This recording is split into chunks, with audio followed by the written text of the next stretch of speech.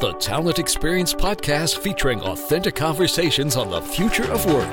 Empowering you to better understand and deliver a best-in-class, future-proofed career experience. For more insightful conversations, visit talentexperiencepodcast.com. We hope you enjoy this episode. Hello, I'm John Holland, and welcome to the Talent Experience podcast. Today's guest is Patty Johnson.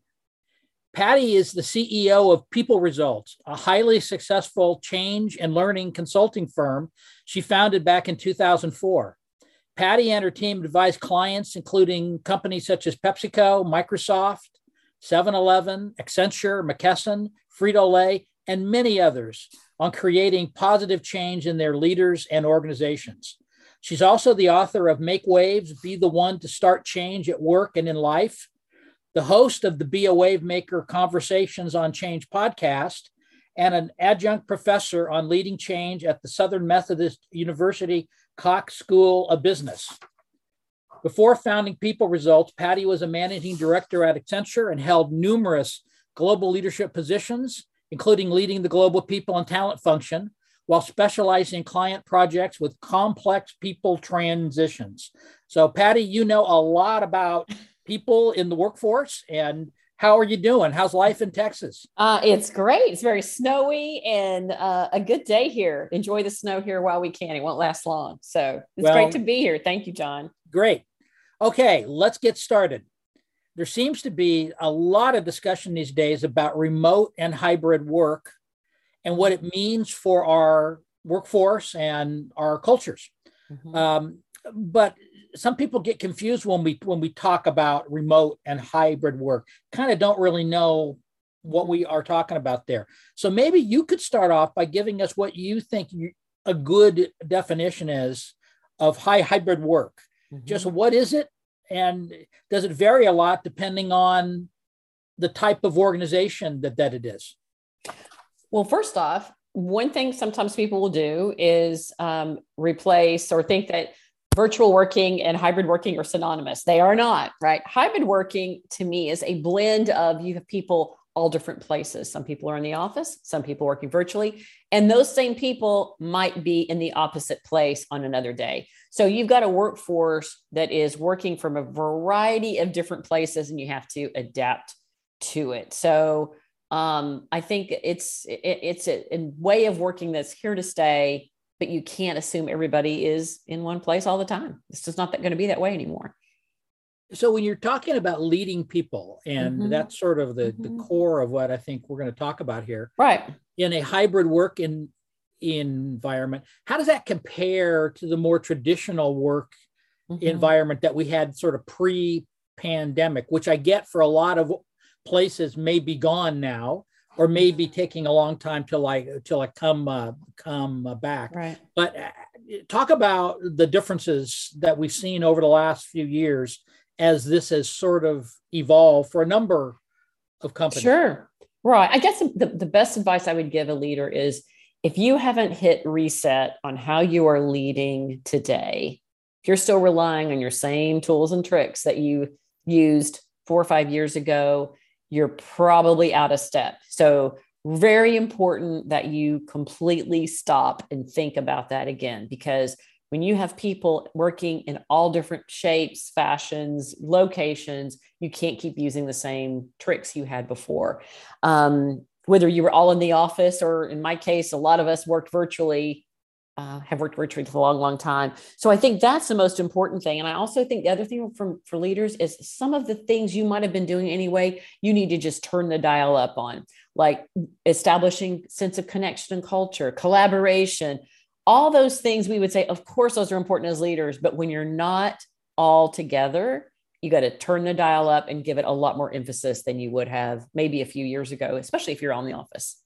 Well, I find myself in that same boat. I find that I'll be talking about something and referring to how we did it in 2019 or prior. And I have to stop myself and say, that's probably changed. I probably shouldn't be referring to that. I'm sure it's a lot different now. Yeah, I think that's right. And I think leaders, most people who are leaders have been working for a few years. And so they develop some habits we all have, and it's time to take a fresh look at them. What am I doing? How am I doing it? And what changes do I need to make? Well, I know one of the things that you do, which is why I think you're so good to have on the podcast, is that you do a lot of work with CEOs and with organizations that are in the midst of change or trying to change. Right. And what's your take on how CEOs in general, if you can even talk about it in that way, how do they feel about hybrid work? Do they see it as a natural evolution of the workforce? Yeah. Or do they think it's a stopgap measure that's largely pandemic driven, or is it something else entirely? Something else. Okay. I will say CEOs and top leaders, one of the things we've seen with many of our clients in dealing with these issues is there is a generational difference. And so people who have come through an organization working a certain way, again, back to those habits and behaviors we have in our own little personal backpack, they tend to think that's what works best. And so that I want to return to that. So I have seen, not just at the CEO level, but the VP level, often there is a disconnect. I'm thinking of one of our clients that we just had a meeting with a couple of days ago, where if you look at the data of what the teams of people across the organization think and what they want, there's a little bit different. Some of at the top of the organization, they do kind of want that return. Let's get it back the way it was. So I'm making a broad brush statement. Certainly that's not true for everybody, but I think that's one of the issues. And for people who are in talent, in change roles out there in organizations, that is one of the things I am hearing a lot about, is how do I convince some of my senior leaders that we can still work in a different way and we can still be successful. We can still get everything done. So some of that is influence, and it's a change effort, which we all, that's what we all do on most days anyway. Well, I read in a business publication, I can't recall if it was the Wall Street Journal or Inc. or where, but something about the difficulties with hybrid work, because people who've been working remotely, even when they go to a hybrid schedule where they're at home working on their own part of the time, they've lost some degree of autonomy as to when they have to be in like the office. And, maybe it's like, hey, you got to be in the office every Monday and Friday. And they struggle with that in many, many cases. Are you hearing much about that? And are there organizations that are kind of continuing to dabble in how we set this up? Because it seems to me there's a lot of people who are struggling going back from just remote and being at home or being in some remote environment, coming back, particularly if it means being back in the workforce on given days. Yes. It's funny you mentioned that, John, because just last week we were in conversation with one of our clients, and the number one complaint of people who are largely virtual, but go into the office in some cases, they'll go into the office and spend all day on Zoom calls with people who are working virtually. So what that tells you, though, is that back to, we're talking about leaders, and leaders need to be really smart in putting up some ground rules of saying, okay, if you're in the office, Tuesdays and Fridays are collaboration days, right? That's when we want to work together. And those are when we should have some of our team meetings where being in person really has value. So I think that the organizations that I've seen that are having the most success are people who they know the business boundaries and they know this from those leaders, but they are listening to all their employees and figuring out, how do we do this in a way that is going to work? The other backdrop in all of this, obviously, is the talent market right now. And it is wildly competitive. And so you don't want to alienate part of your workforce, because now all of a sudden now I have to work differently than what I signed up for and often. So how do I change that up and do it in a way that still those people are going to stay committed and want to be part of the organization? So that's the other backdrop. I think we've got to get this right. Definitely. And by the way, there's not going to be the snapback. As part of your question earlier, it's just not anybody waiting for everything to go back to exactly the way it was before. It's just not going to happen. Oh yeah. That's the thing I keep catching myself talking about.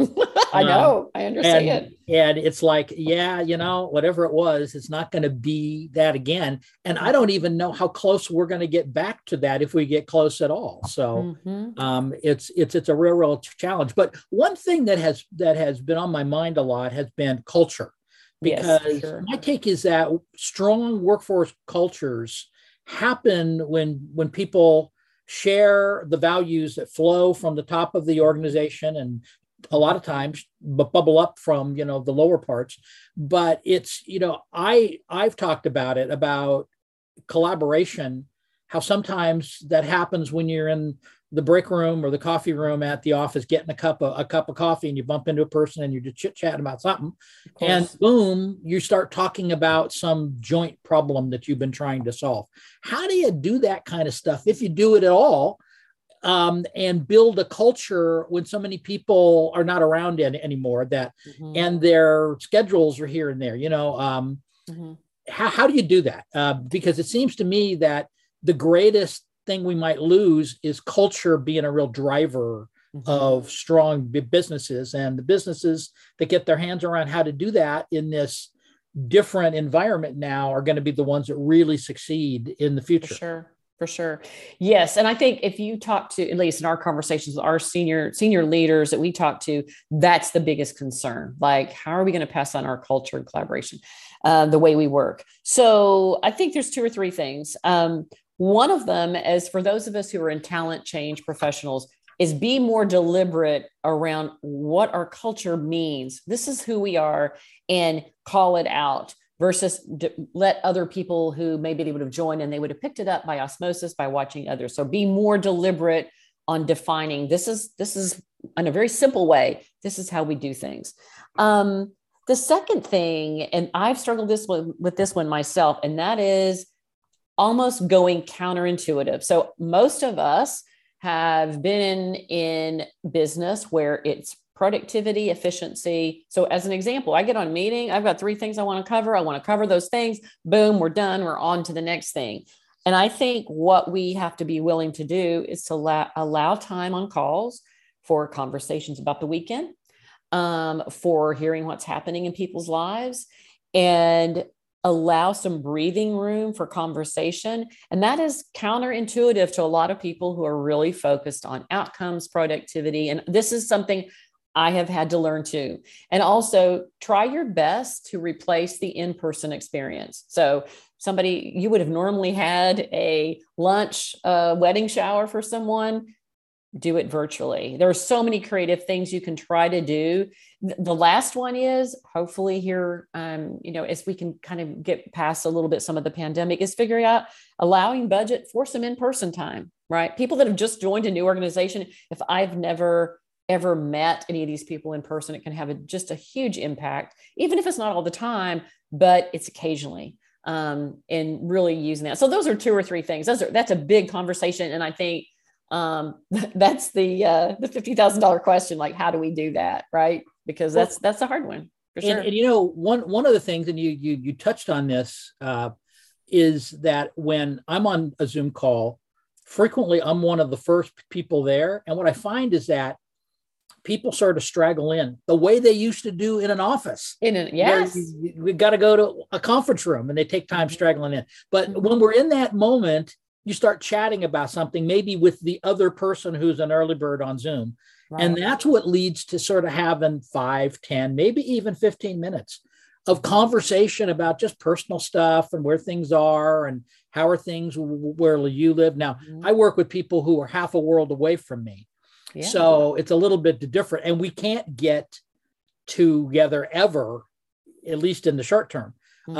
But I find that there's sort of a natural thing about Zoom that allows that to happen. Not unlike what you used to get, I felt, in the best office environments when people came in and chit-chatted at the start of a meeting.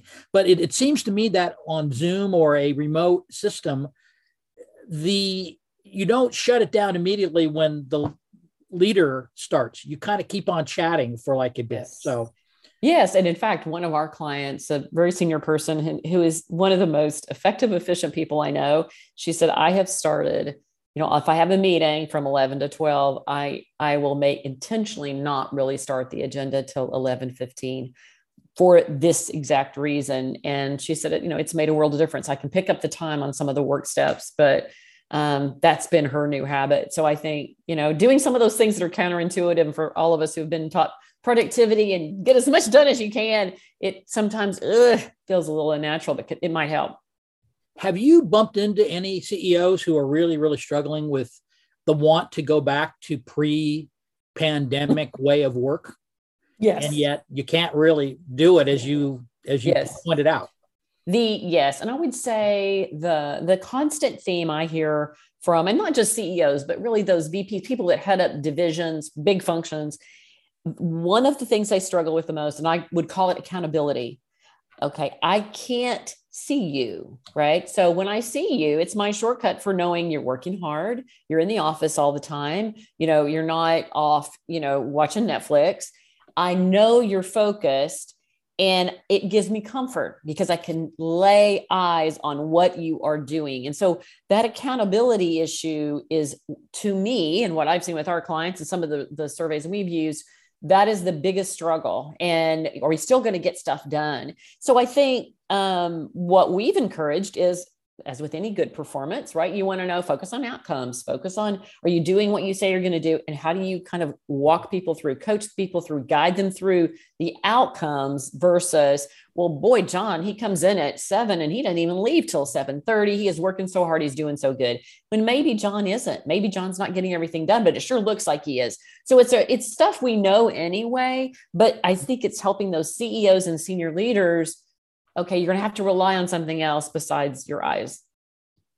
Well, as we were talking about what we were going to talk about here today on this podcast, one of the questions you kicked to me is, what changes should we be thinking about in the talent space? So what changes should we be thinking about?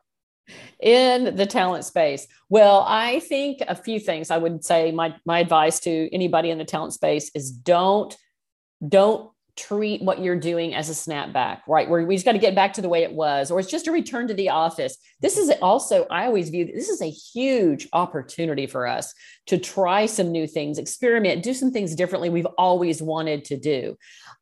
Educate your leaders. You can change your policies all you want. If you are not enabling your leaders and helping them figure out, how do I operate in this new world? And maybe step one, recognizing it is a new world. Then we're really missing it. I saw a great example.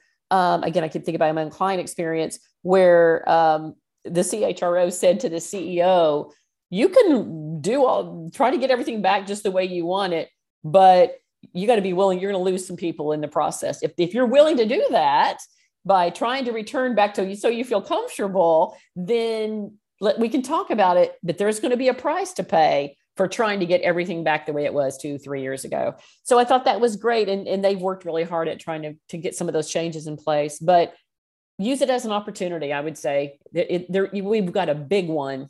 Anxiety can really open a door to try some new things, Well, and it would seem to me that trying to get back to the way things were is going to be a futile task, that correct. You're going to end up chasing your tail, trying to get back there.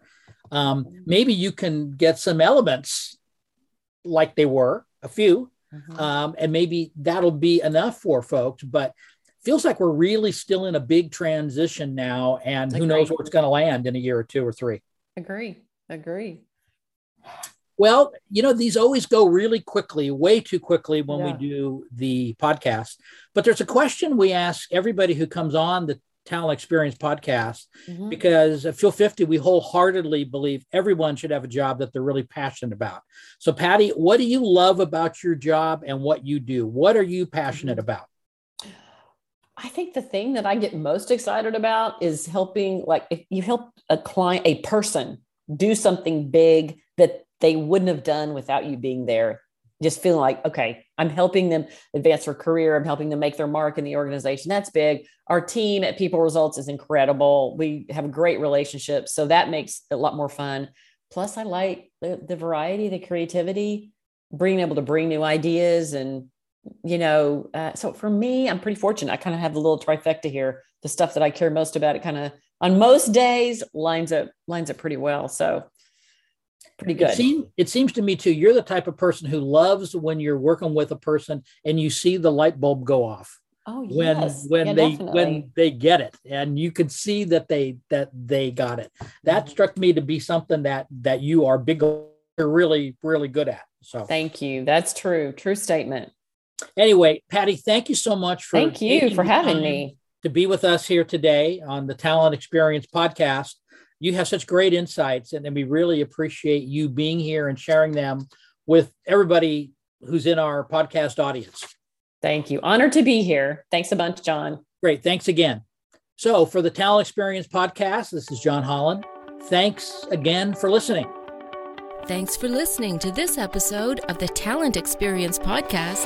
For more talent experience and future of work conversations, visit talentexperiencepodcast.com. Follow us on Twitter at TalentXPodcast. Or join the conversation with hashtag Talent Experience Podcast on Facebook, Instagram, LinkedIn, or Twitter.